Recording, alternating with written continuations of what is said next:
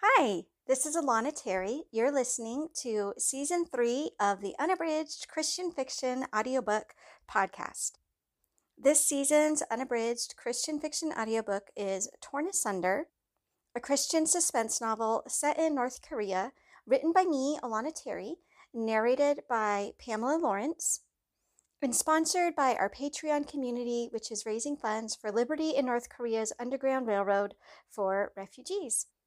You can find out how you can be involved and how you can also get regular Christian fiction ebooks and audiobooks and sometimes even paperbacks when you join our Patreon community at patreon.com/Alana Terry. And now enjoy today's episode of the Unabridged Christian Fiction Audiobook Podcast, bringing you today's episode of Torn Asunder. Chapter 30. Officer Lang didn't acknowledge the interruption to his morning schedule until the secretary cleared his throat several times. "What do you want?" Lang finally growled. The secretary's fingers clenched and unclenched. "I asked the guard for the report, sir. The one from the inmate you recruited?" Lang leaned back in his chair and held out his hand. "Well, let's see it." The secretary hesitated. Lang scowled. "Is there a problem?" "The prisoner hasn't turned it in yet." Lang frowned out the window overlooking the infirmary. So, 39846 thought he could flaunt a romance with the infirmary nurse and withhold his reports? Not a chance. Lang rose to his feet. "Thank you, Comrade Secretary." The man didn't seem to know whether to wait for further orders or to run out of the office. Watching the boy's indecision was worse than suffering a full-body rash in the heat of summer. Lang waved him away, and the secretary scurried out with a high-pitched, "Yes, sir." Lang snapped his pencil in half. He didn't really care what was in the reports, but Chief Officer Young certainly did. Lang would worry about him later. Now he had more important things to tend to, like 39846. He stormed down the hall, and several members of his staff had to slide up against the wall to get out of his way. "Get me 39846!" he bellowed to the guard as he rounded the last corner. He saw the prisoner as soon as the cells came into view. 39846 was hunched over slightly, his face swollen and bruised. Lang could scarcely stomach the sight of him. The other prisoners in his cell shrunk toward the back wall, all except a stocky one with a mange of dirty white hair who propped 39846 up by the elbow. "Out of my way, old man!" Lang snarled, plowing past the guard who held open the cell door. "This has nothing to do with you." The elderly prisoner took a barely perceptible step forward. "He's weak, sir. He—" Lang struck out once, and the granddad toppled to the ground like a seedling before a howling wind. Number 39846 glanced down at the old man and flinched. Lang brought his face right up to the prisoners. "Give me your papers." 39846 looked around, but all of his cellmates had huddled together in the back of the cell. "Your job was to keep track of what went on here. Now, show me your report." "I haven't written anything down yet." The prisoner's voice was calm, but Lang could smell his nervousness. He would be cowering before this meeting was over. "You imbecile!" Lang's armpits were slimy with perspiration. "What have you written?" The prisoner lifted one shoulder ever so slightly. That hint of a shrug was enough to make Lang's blood seethe. He grabbed 39846 and yanked his shirt up. Snatching the secret pouch, he broke the belt with one hard jerk. He sensed some kind of uneasy motion from the herd of prisoners in the back, but they were insignificant. His hands trembling with rage, Lang fumbled with the drawstring and untied the pouch. He tugged out the papers and threw one down after another.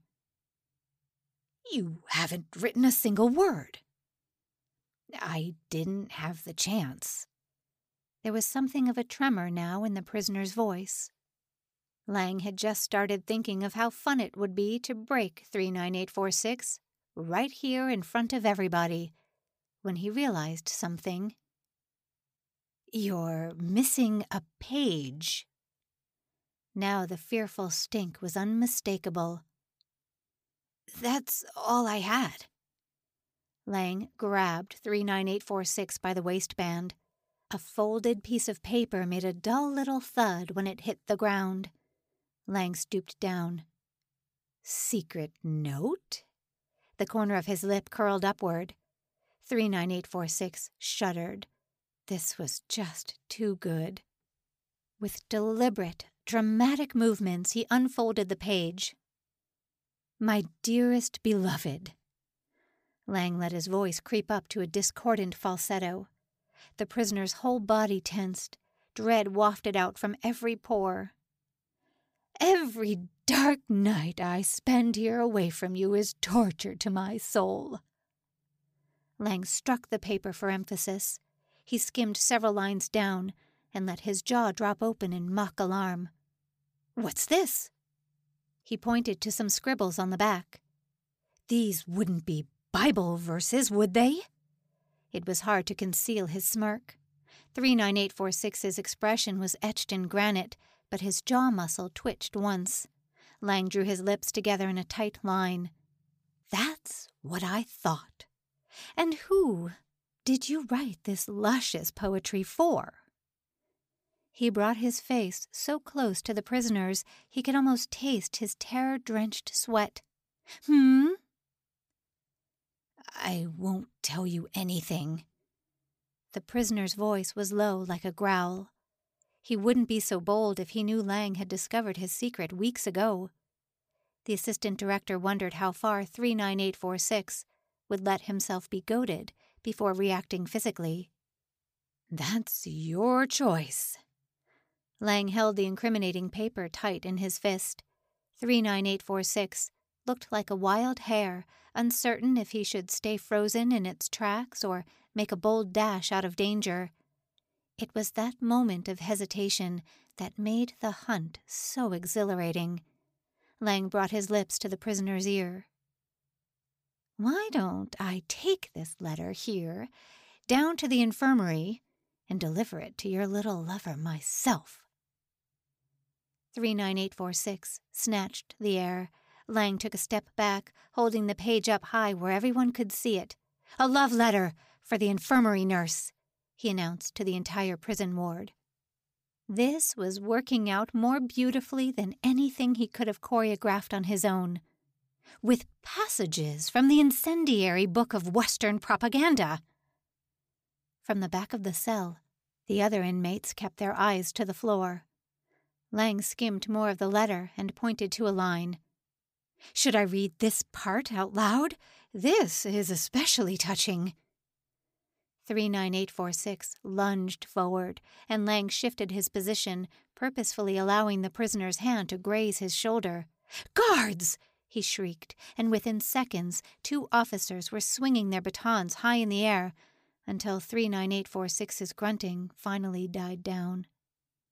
Officer Lang dusted off his hands and strode casually out of the cell. He glanced at his watch and called back to the inmates. "Roll call in 20 minutes. Make sure you're all ready." She stepped up to the bedside of an old woman who was burned in one of the factories. Hannah wrinkled her nose at the scent of charred flesh until she caught her patient staring at her with half-closed eyes. "I dreamed of my daughter." Trying to conquer her gag reflex, Hannah reached out and stroked her matted hair. "Was it a nice dream?" A smile pierced the multiple cracks and crevices on the woman's face. "Lovely. We were eating rice together." "I hope it comes true then." The woman's eyes rolled up for a second. "My daughter is dead." Hannah didn't have a chance to respond before someone spun her around. "Come with me, now." The assistant director grabbed her shoulder. Her body functioned automatically. Her brain went numb. She had known he would come back for her. She wasn't surprised. She couldn't even say she was scared, just ashamed. ashamed she wouldn't be strong enough to fight him off, ashamed of what Simon would think if he found out. She tripped once, but he dragged her by the arm. He stormed past his office without slowing down, and for the slightest second, she allowed herself to hope. Maybe he was taking her to the administrative ward for a reprimand. Maybe there was an injured patient in another part of the complex who needed her. He rounded the corner to the cells, and then she knew. This wasn't about just her. "Roll call!" The assistant director's voice was nearly as shrill as the whistle he blew in her ear. Men staggered to their feet and lined up. She glanced toward Simon's cell, and her pulse quickened when she saw the expressions on his comrades' faces. None of them met her gaze. She followed their stares to the ground, where Simon lay in a heap. She hurried ahead. "Not so fast." This time the assistant director's voice was more menacing, its characteristic whine replaced by a low, dangerous snarl. His fingers pinched into her arm, and she stopped struggling. She couldn't even tell if Simon was alive or not. Slowly, one deliberate step after another, the assistant director pushed her forward until she stood directly in front of the bars. "Get him up!" An old man with white hair, one of Hannah's former patients from the infirmary, wrapped an arm around Simon and raised him to his feet. Hannah let out her breath when Simon's eyes fluttered open. His face was distorted. Dried blood caked around his mouth. Sticky red pools congealed around multiple wounds on his forehead. The assistant director shoved Hannah forward. She bit her lip and clenched the bars. "You should be proud of your boyfriend." The assistant director waved a crinkled piece of paper in the air, letting it rustle loudly. "He's quite the poet, you know." He made a show of studying the page. "I even think there's some lines here about you." She looked at Simon, hardly hearing the assistant director. His eyes met hers, and he blinked. The only thing she wanted was to go to him, clean his wounds, calm his spirit. She fought back her tears. "I never imagined I could feel so complete before you walked into my life." A few of the prisoners in the other cells chuckled nervously as the assistant director read from Simon's page. He beat the paper with his finger. "And that's not even the half of it. Here, on the back."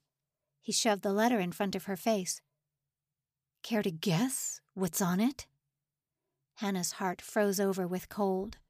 She felt her body sway from a heaviness she couldn't stop. They had caught Simon with Bible verses, and he was writing to her. Whatever happened to him next, whatever had happened to him already, it was her fault. She let go of the bar, her legs scarcely able to support her weight. The assistant director motioned for the white-haired man to prop Simon's head up. "Do you know what day tomorrow is, prisoner?" the assistant director growled. "No, sir," Simon gurgled. "It's the day of the sun." He pointed his bony finger at Simon.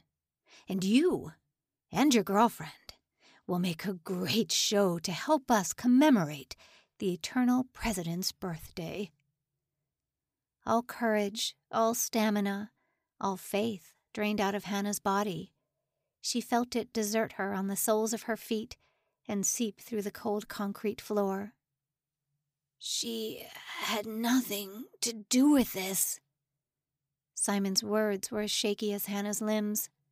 "That letter wasn't even meant for her." "You're a horrible liar," Lang countered. "Just let her go." Simon tried again. And then you can make whatever show out of me you want. Tie me up. Bury me alive. Let me swing from the gallows. It's up to you. I won't fight it. Just let her go back to where she belongs."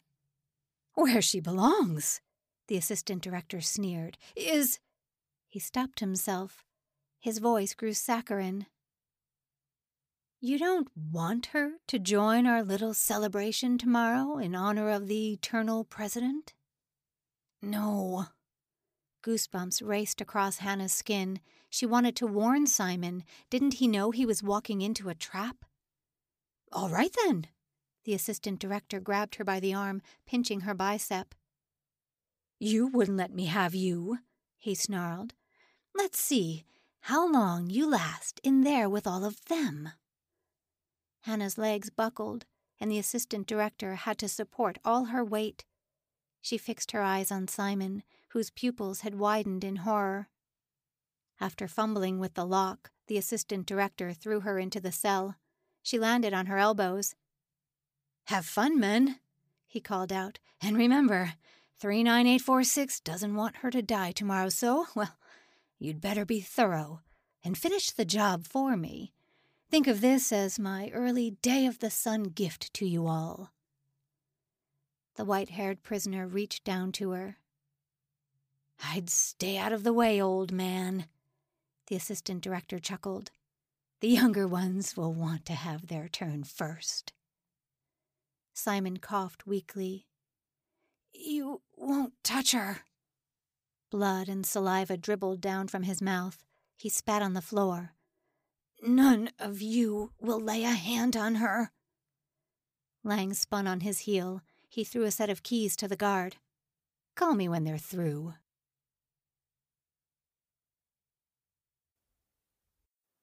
You've been listening to the Unabridged Christian Fiction audiobook podcast. Today's episode is an installment of Torn Asunder, written by me, Alana Terry, and narrated by Pamela Lawrence. This season of the Unabridged audiobook podcast is sponsored by our Patreon community, where you can get regular Christian fiction audiobooks, ebooks, and even paperbacks, and all the funds that we raise go directly to Liberty in North Korea's Underground Railroad for refugees. You can find out more or get involved today at patreon.com/Alana Terry. Thanks again for listening to today's show. Please don't forget to subscribe, and we'll see you next time for the next installment of the Unabridged Christian Fiction audiobook podcast. Have a great day, and we'll talk to you soon.